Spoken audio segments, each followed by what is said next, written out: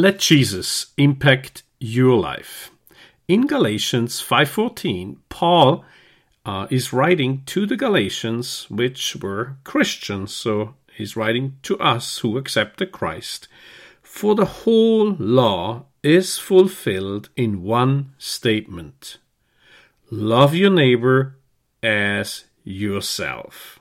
Today we want to take a look at love. Now, in Greek there are 3 different words for love. And what it's talking about in the New Testament is called agapao. And it's actually mentioned over 100 times in the New Testament.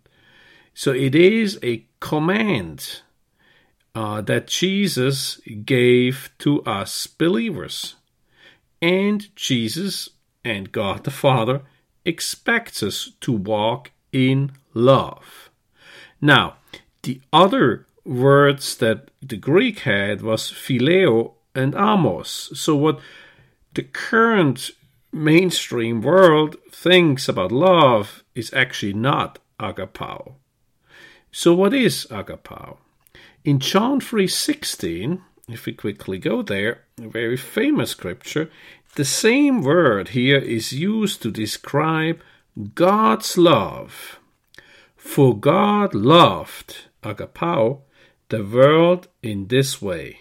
He gave his one and only Son, that everyone who believes in him will not perish but have eternal life. He gave. So God loved. Agapao is God-kind love. And it's not the human love. So if you don't have feelings, that's okay. It's not talking about feelings. It's about reflecting like a mirror God's love that He has for us to others and ourselves. Let's look at that again. So God loved the world. God loves us. God loves you. And we are, as Christians, like mirrors that reflect that godly love to our neighbors or everybody around us, but as well as yourself. So the same godly love is also here for ourselves.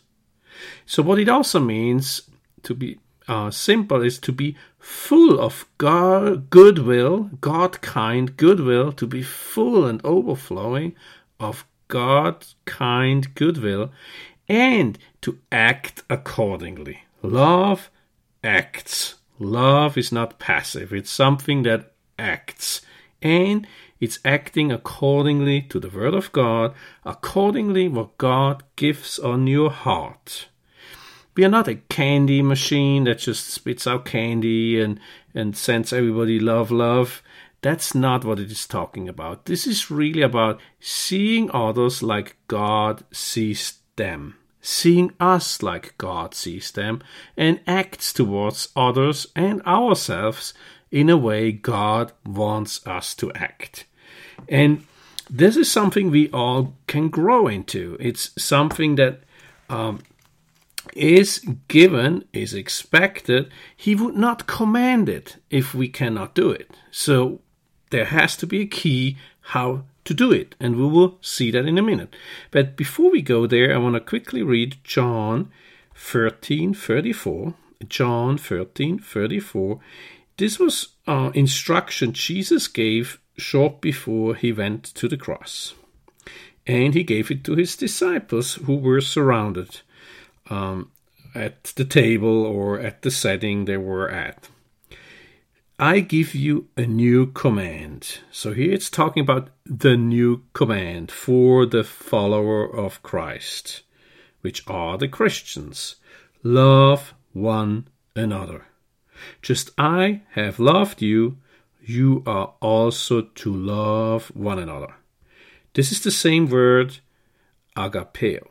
And it's the same principle here that Jesus is teaching his disciples, actually teaching us today, that as we love one another, we reflect the way Jesus loves us.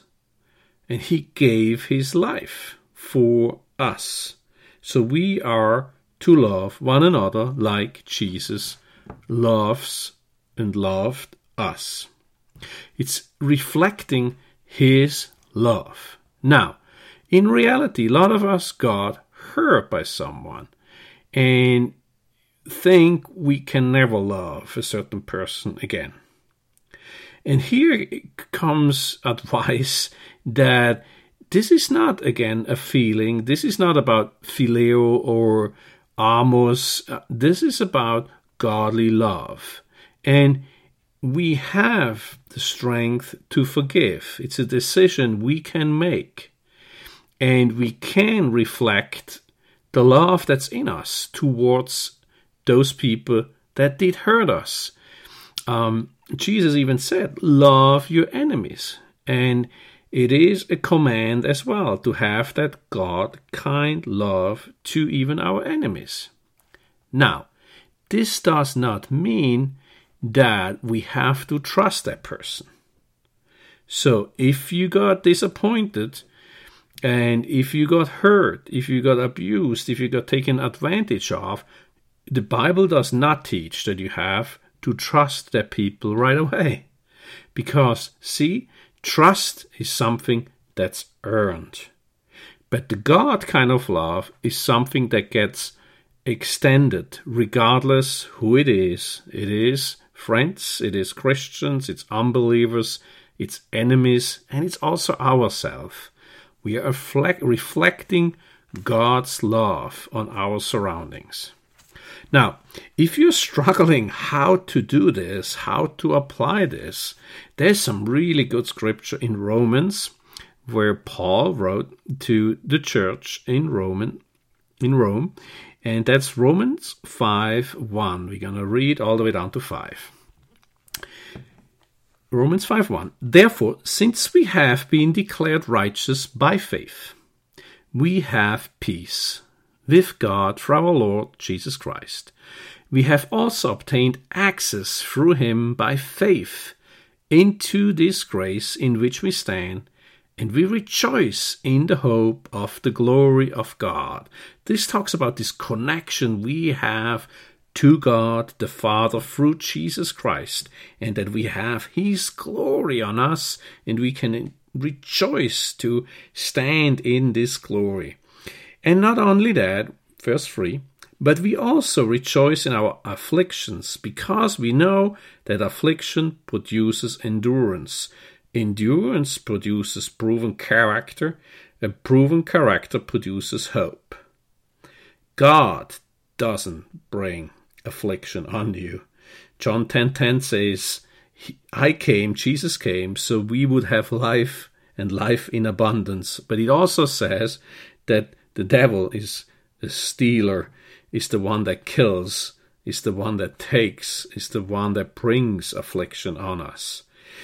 So, if you are going through afflictions, that law, that command, that only command, that new command to love is still in place. So how do we do that? Read on Romans 5:5, and this is the key. This hope will not disappoint us, because God's love has been poured out in our hearts through the Holy Spirit who was given to us. So God's love is poured out. This is past tense.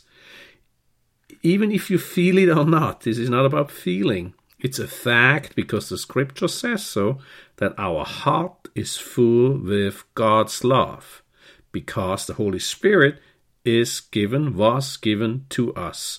We are the temple of the Holy Spirit, and we can reflect God's love around us. This is not an act of works or an act of us forcing to. This is nothing else than being filled with God. And we all got filled with God as we accept Christ. The Holy Spirit took room in us. But as we are having fellowship with him, even in distress and afflictions, as we are having fellowship with him, as we are full with his word and are full with his power, we will be able to reflect God's love under all circumstances. One of my favorite scripture in closing, that's Romans 8:11. And again, Paul writes to the Christians in Rome. Romans 8:11 says, "And if the spirit of him who raised Jesus from the dead lives in you." So the spirit who raised Jesus from the dead after he has been in hell, after his crucifixion, lives in you. So the same spirit lives in us. Then he who raised Christ from the dead will also bring your mortal bodies to life through his Spirit who lives in you. So the same Spirit, the Holy Spirit, who raised Christ from the dead, the biggest miracle ever, because that broke down hell, that broke down the curse on us, that established eternal life for us. That same Spirit is now given in our hearts, is shed in our hearts, and we are alive. We are raised in Christ. Our mortal bodies are brought to life. And with that, the love that is shed in our heart is to function because God says so. Lord, help us to understand more of how to reflect your love. Give us opportunities. Give us direction. Show us today how I can be reflecting your love to others, even our enemies, and to myself. Lord, I want to walk in what you have for me. In Jesus Christ we pray. Amen. If you want to know more, check us out at www.impact.host.